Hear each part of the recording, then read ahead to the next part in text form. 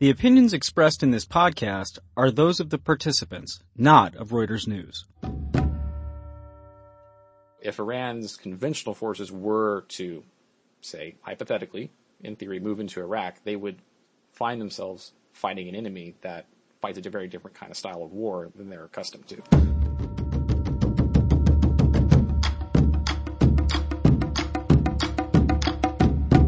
I'm Jason Fields, Reuters opinion editor, and today I'm talking with Matt Gault and Robert Beckhusen of War is Boring. We're going to talk about how the Iran nuclear deal could change Iran's military and whether other countries in the region should worry. You're listening to War College, a weekly discussion of a world in conflict focusing on the stories behind the front lines. Here's your host, Jason Fields. So, Matt, can you tell us a little bit about what Iran's military looks like now and what it could look like in the future?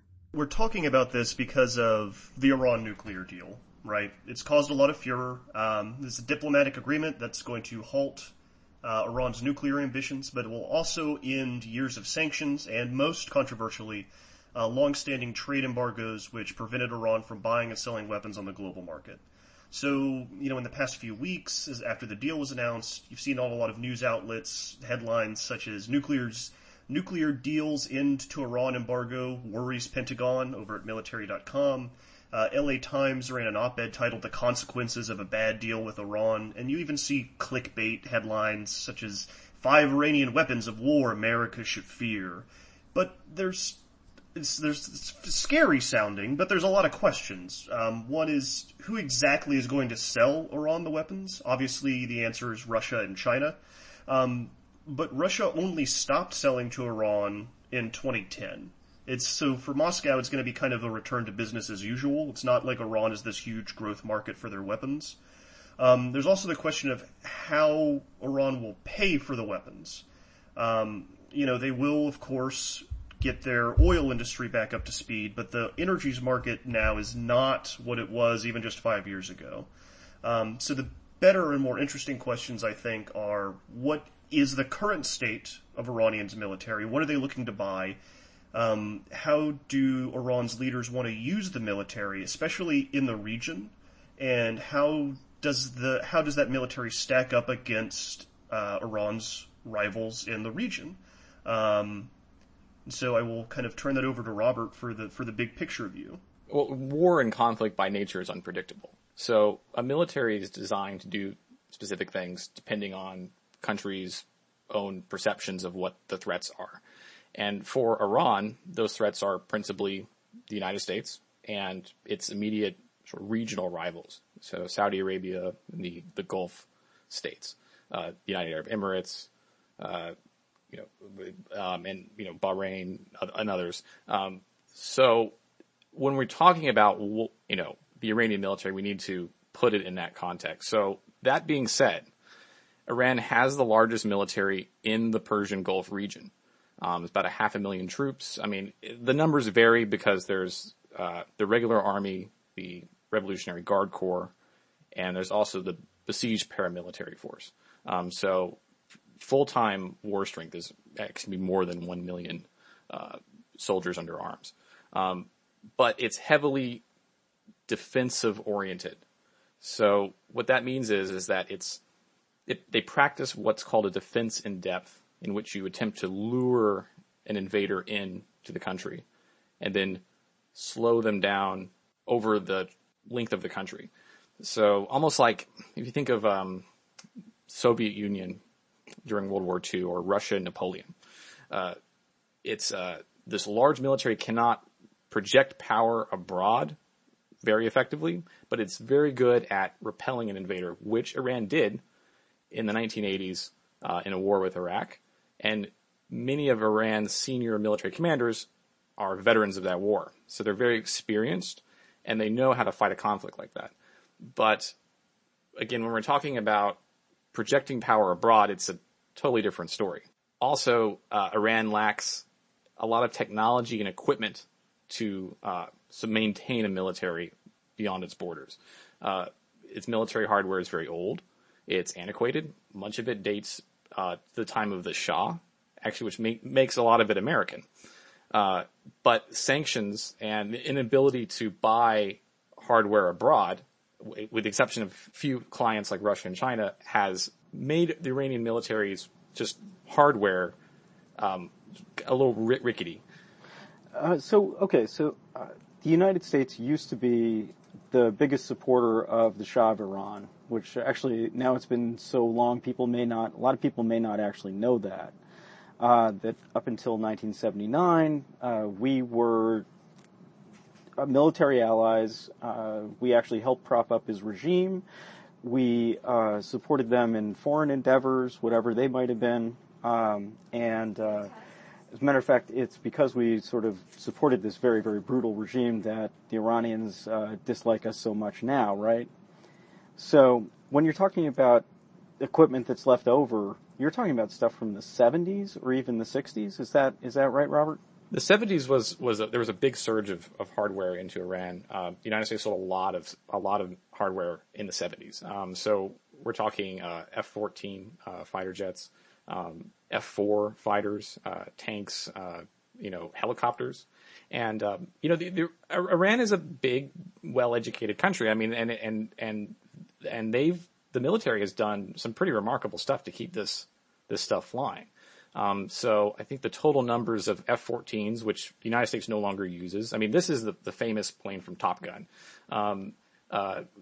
has around 43, but about half of them are probably serviceable or, capable of flying. But, it's pretty remarkable. I mean, but some of it's also kind of for show. So they have, hundreds of Bell helicopters. I mean, these are air ambulances that you might see flying over your city.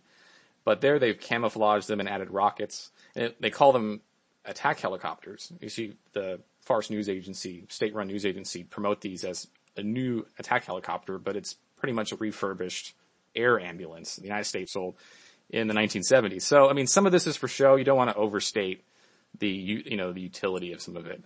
I'd say the Navy is sort of in a similar situation. I mean, it's large. It's the largest Navy in the Persian Gulf, but it's relies heavily on small boats, submarines, and small craft missile boats that can effectively practice swarming tactics. And essentially, it's like a lot of insects all buzzing around you. And you might be able to swat, most of them, but all it takes is a few to get through, and they could, sink your ship. So totally different than when if you're talking about a Navy, most people in the United States were thinking about ships that are, huge and hundreds of people are on them, and it just doesn't look anything like that, right? I mean, we wouldn't think of it necessarily as a Navy at all. It's a raiding force is what it is principally. I mean, it's designed to engage in a war of attrition in the Persian Gulf with its rivals shipping, and could pose a threat to the U.S. Navy. But in terms of a conventional threat, I mean, that could project power beyond the Persian Gulf, or even move troops across the Persian Gulf, is very limited. Right. Okay. And I just say though that of course when you say shipping, you mean oil. Oil ships, container ships. I mean, this was not unprecedented. I mean, in the 1980s, Iran and Iraq fought. It's called the so-called tanker war, in which both Iraq and Iran targeted shipping in the Persian Gulf that was real or perceived to belong to their enemy. So, I mean, and the U.S. Navy, I mean, this is something that the U.S. Navy's trained for 4 years and actually engaged in, in the war. So, there was skirmishes between the U.S. Navy and Iran, at the time. So, you've been talking a lot about that it's a very defensive military, that they don't have the kind of military you would use to project power in the region. But that doesn't mean that they don't militarily project power, right? They just kind of do it with commandos. Right. So, I mean, one of the principal, forces, we've seen in Iraq and Syria is the Iranian Revolutionary Guards Quds Force. I mean, and, the way to think about the Quds Force is like American Special Forces. And what they do is they go in, and it's very subtle, it's covert, and they train, advise, and equip local indigenous forces, to fight better. And the Iranians are very good at this. The Quds Force is, in the Middle East, the Quds Force is probably the best, force for doing this. But that is a reflection of Iran's conventional weakness in terms of power projection. So let's just talk for a second about, I probably should have laid this out earlier, but I mean, there are fronts on which Iran is actually fighting right now, right?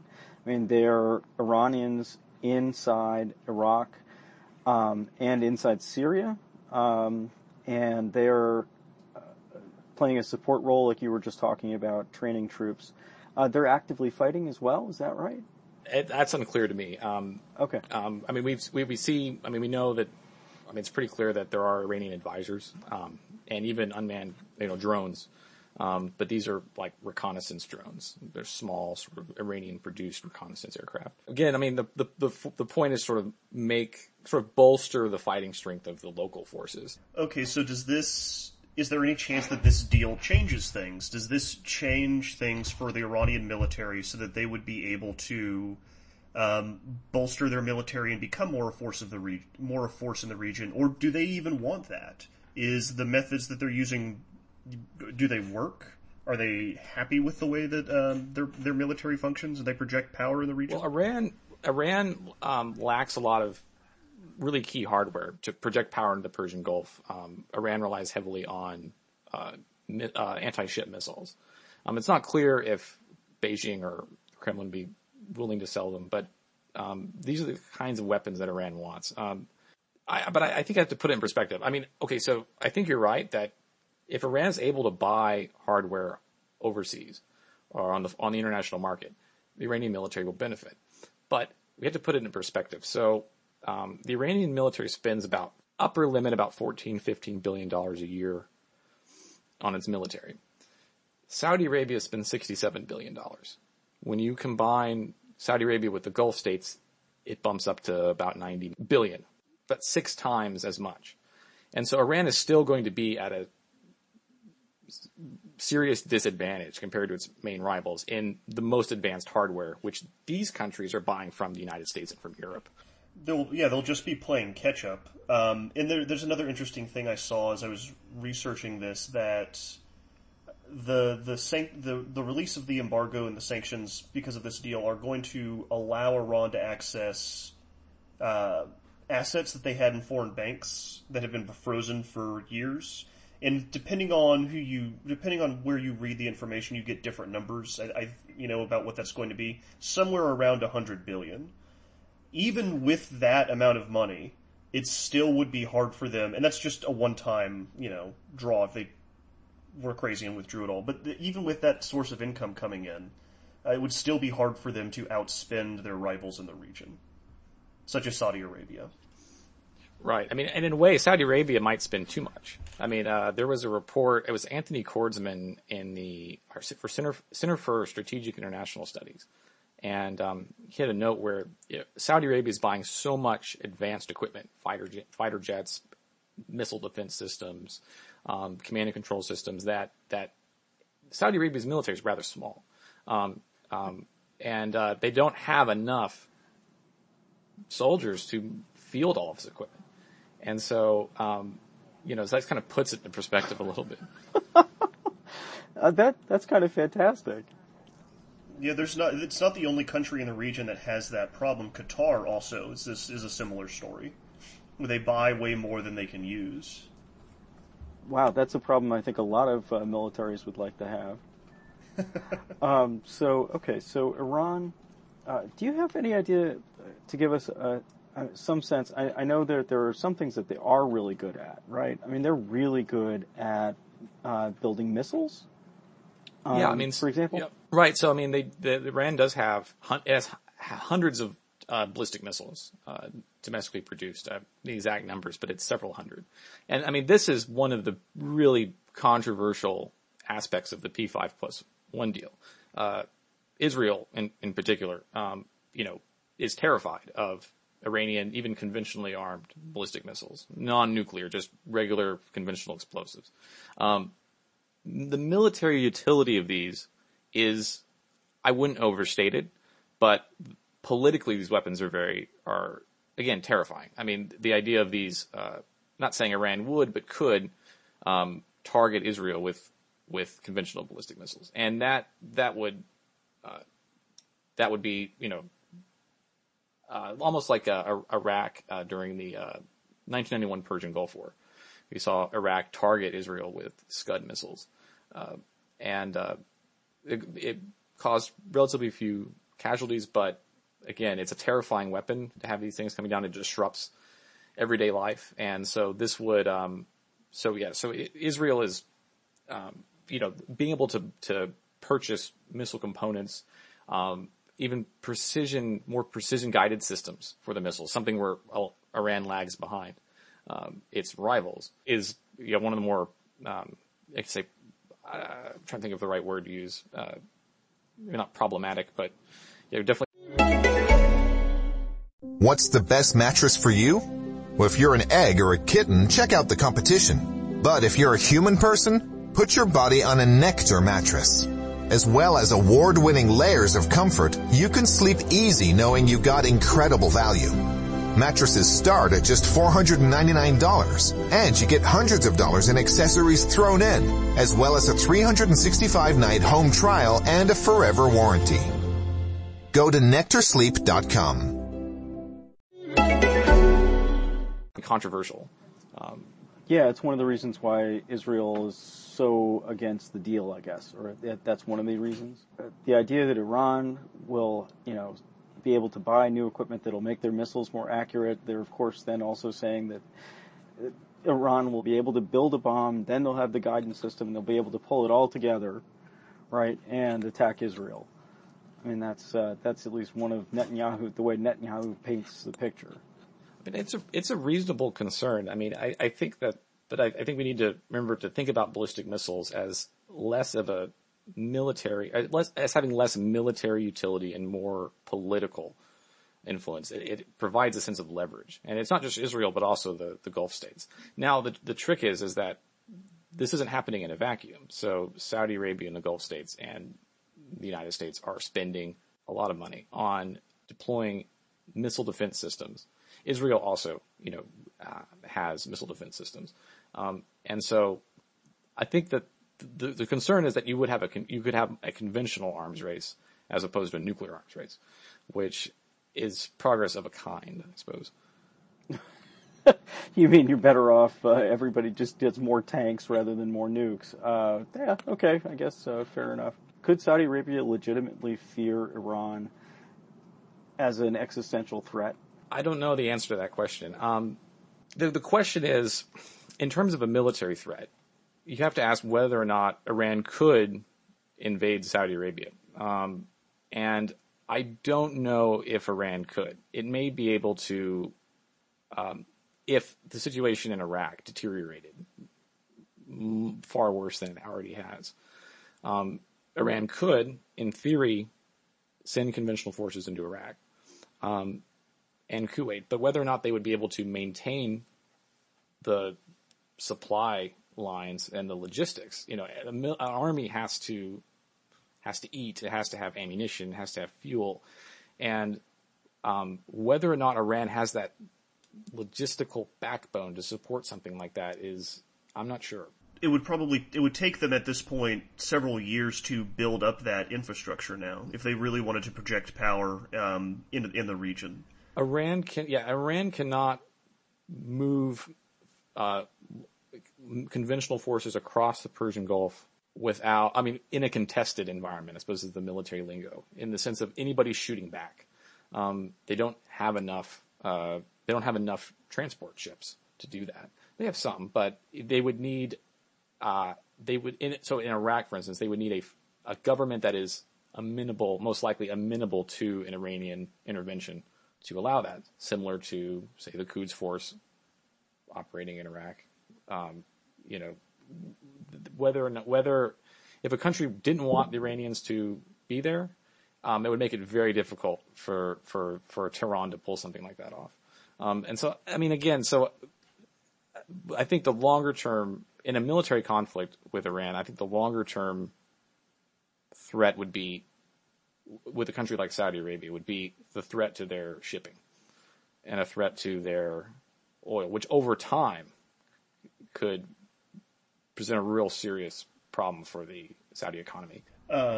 It kind of brings up another thing, like as I'm thinking about the way that kind of war would be fought, another thing Iran is good at, along with the commandos, is drones, right?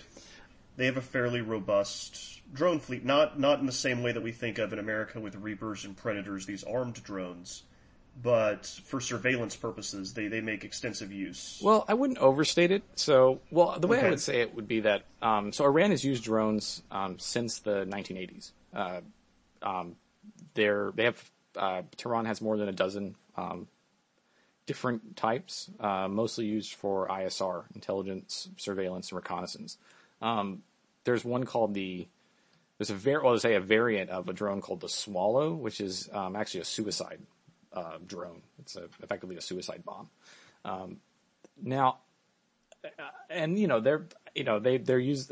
They've crashed in Syria.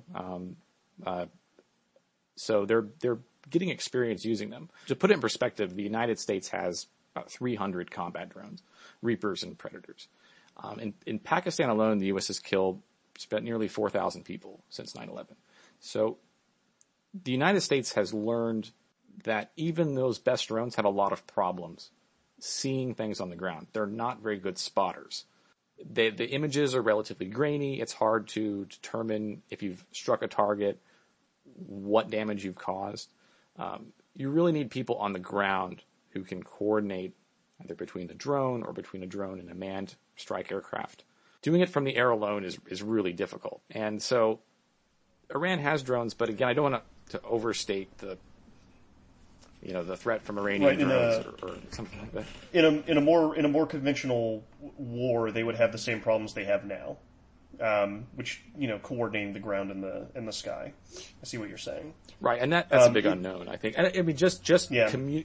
getting information from the drone to the ground is a huge challenge on its own.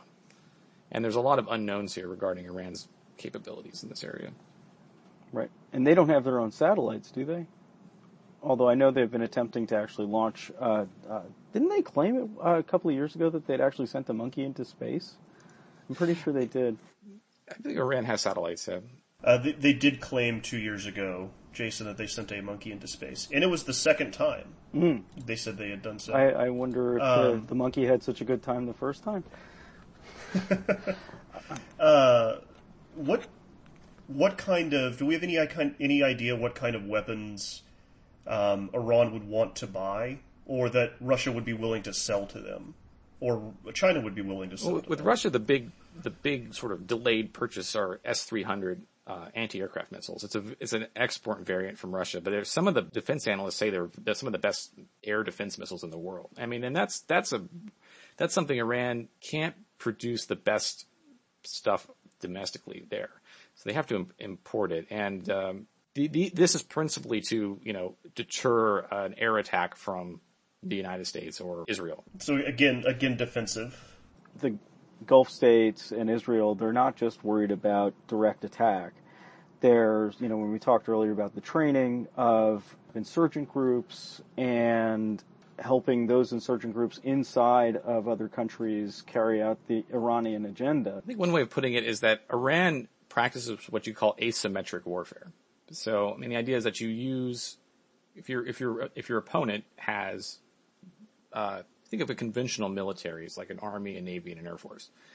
If you're outgunned by your enemy, then an asymmetric strategy uses your enemy's strength against it and tries to find weaknesses which you can exploit either through insurgency is an example of asymmetric warfare. Swarming small boats in the Persian Gulf toward larger, big conventional warships is an asymmetric strategy. So I think the way to looking at the threat from Iran to its rivals is to look at ways in which it can practice that sort of asymmetric warfare. So supporting Shia activist groups in Bahrain, for instance.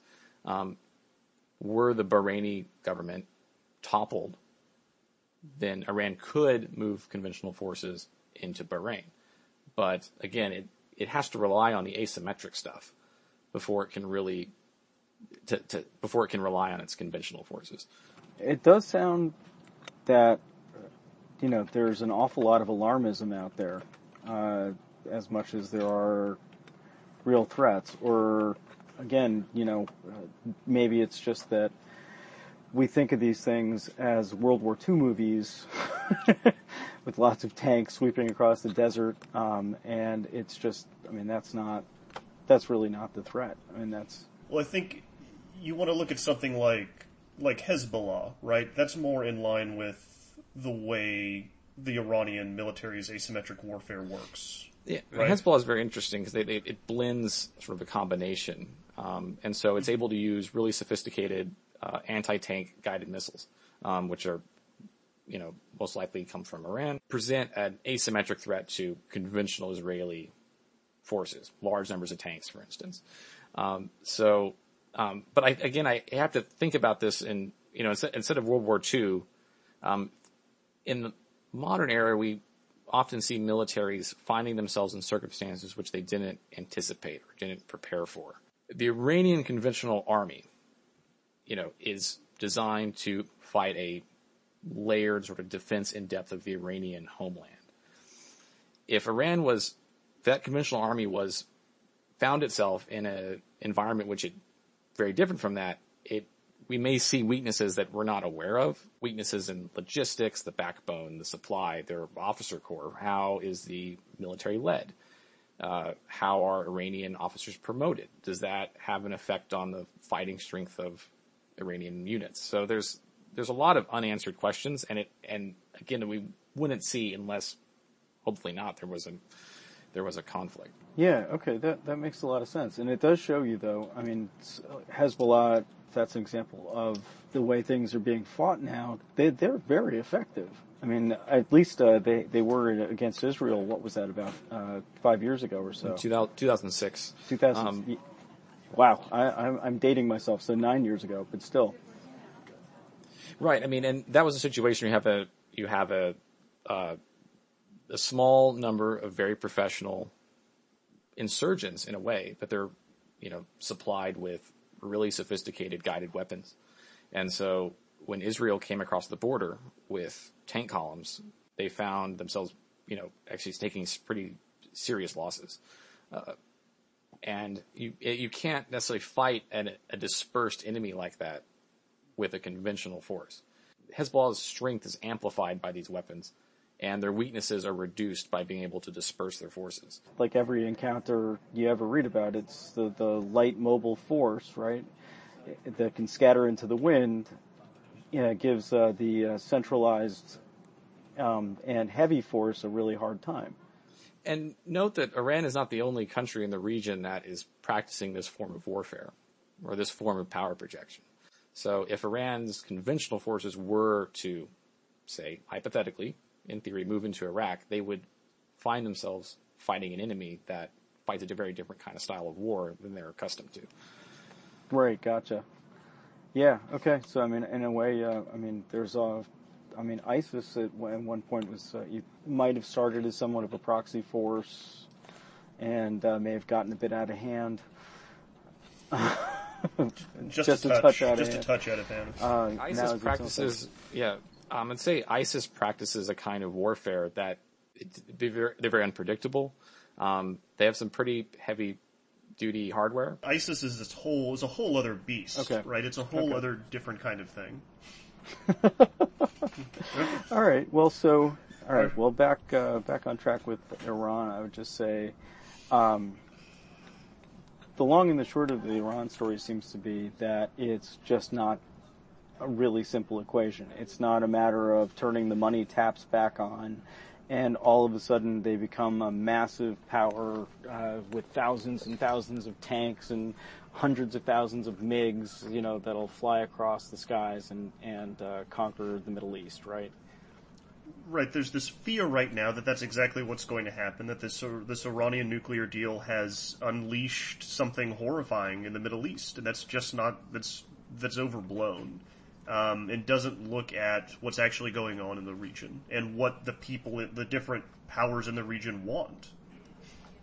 Okay, well, thank you very much, both of you, for joining me for this. I think it's a really interesting topic, and it sounds like there's definitely a lot of misinformation. Absolutely. Thank you, Jason. Thanks, guys.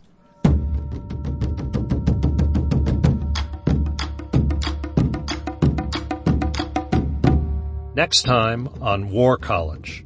Europe, they're viewing this influx, something like 250,000 people came across by sea so far, as an invasion.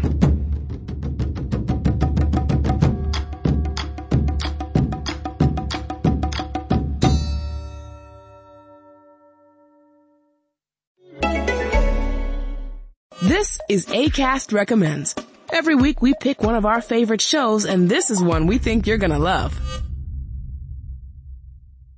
Hi folks, this is Rick Wilson from The Daily Beast's The New Abnormal. And I'm Molly Jong-Fast, a left-wing pundit and editor-at-large at The Daily Beast. I'm also an editor-at-large at The Daily Beast, a former Republican political strategist, best-selling author, and full-time troublemaker. Every Tuesday and Friday, we have fun, sharp conversations with people like Mary Trump, who revealed why her uncle is the worst president we've ever had. Or Ben Stiller on how the world of comedy is changing thanks to our political landscape. Tune in to The New Abnormal to hear us have fun conversations about a world gone mad. Acast is home to the biggest podcasts from the U.S. and around the world. Subscribe to this show and hundreds more now via Acast or wherever you get your podcasts.